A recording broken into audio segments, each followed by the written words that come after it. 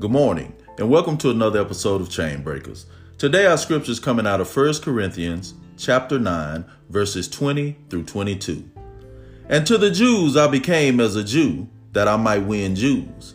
To those who are under the law, as under the law, that I might win those who are under the law. To those who are without law, as being without law, but not being without the law toward God, but under the law toward Christ, that I may win those who are without the law. To the weak I became as the weak, that I might win the weak. I have become all things to all men, that I might by all means save some.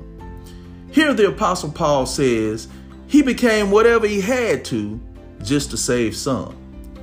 Now, that doesn't mean Paul abandoned his faith, his morals, or his character.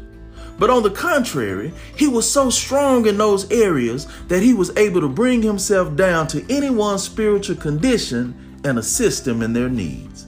Let me ask you a question. What are you willing to do to save just one?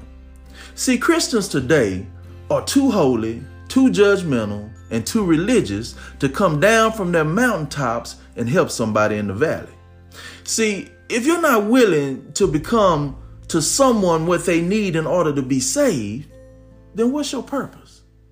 God didn't save us just so we can go to heaven. We all have a responsibility for each other.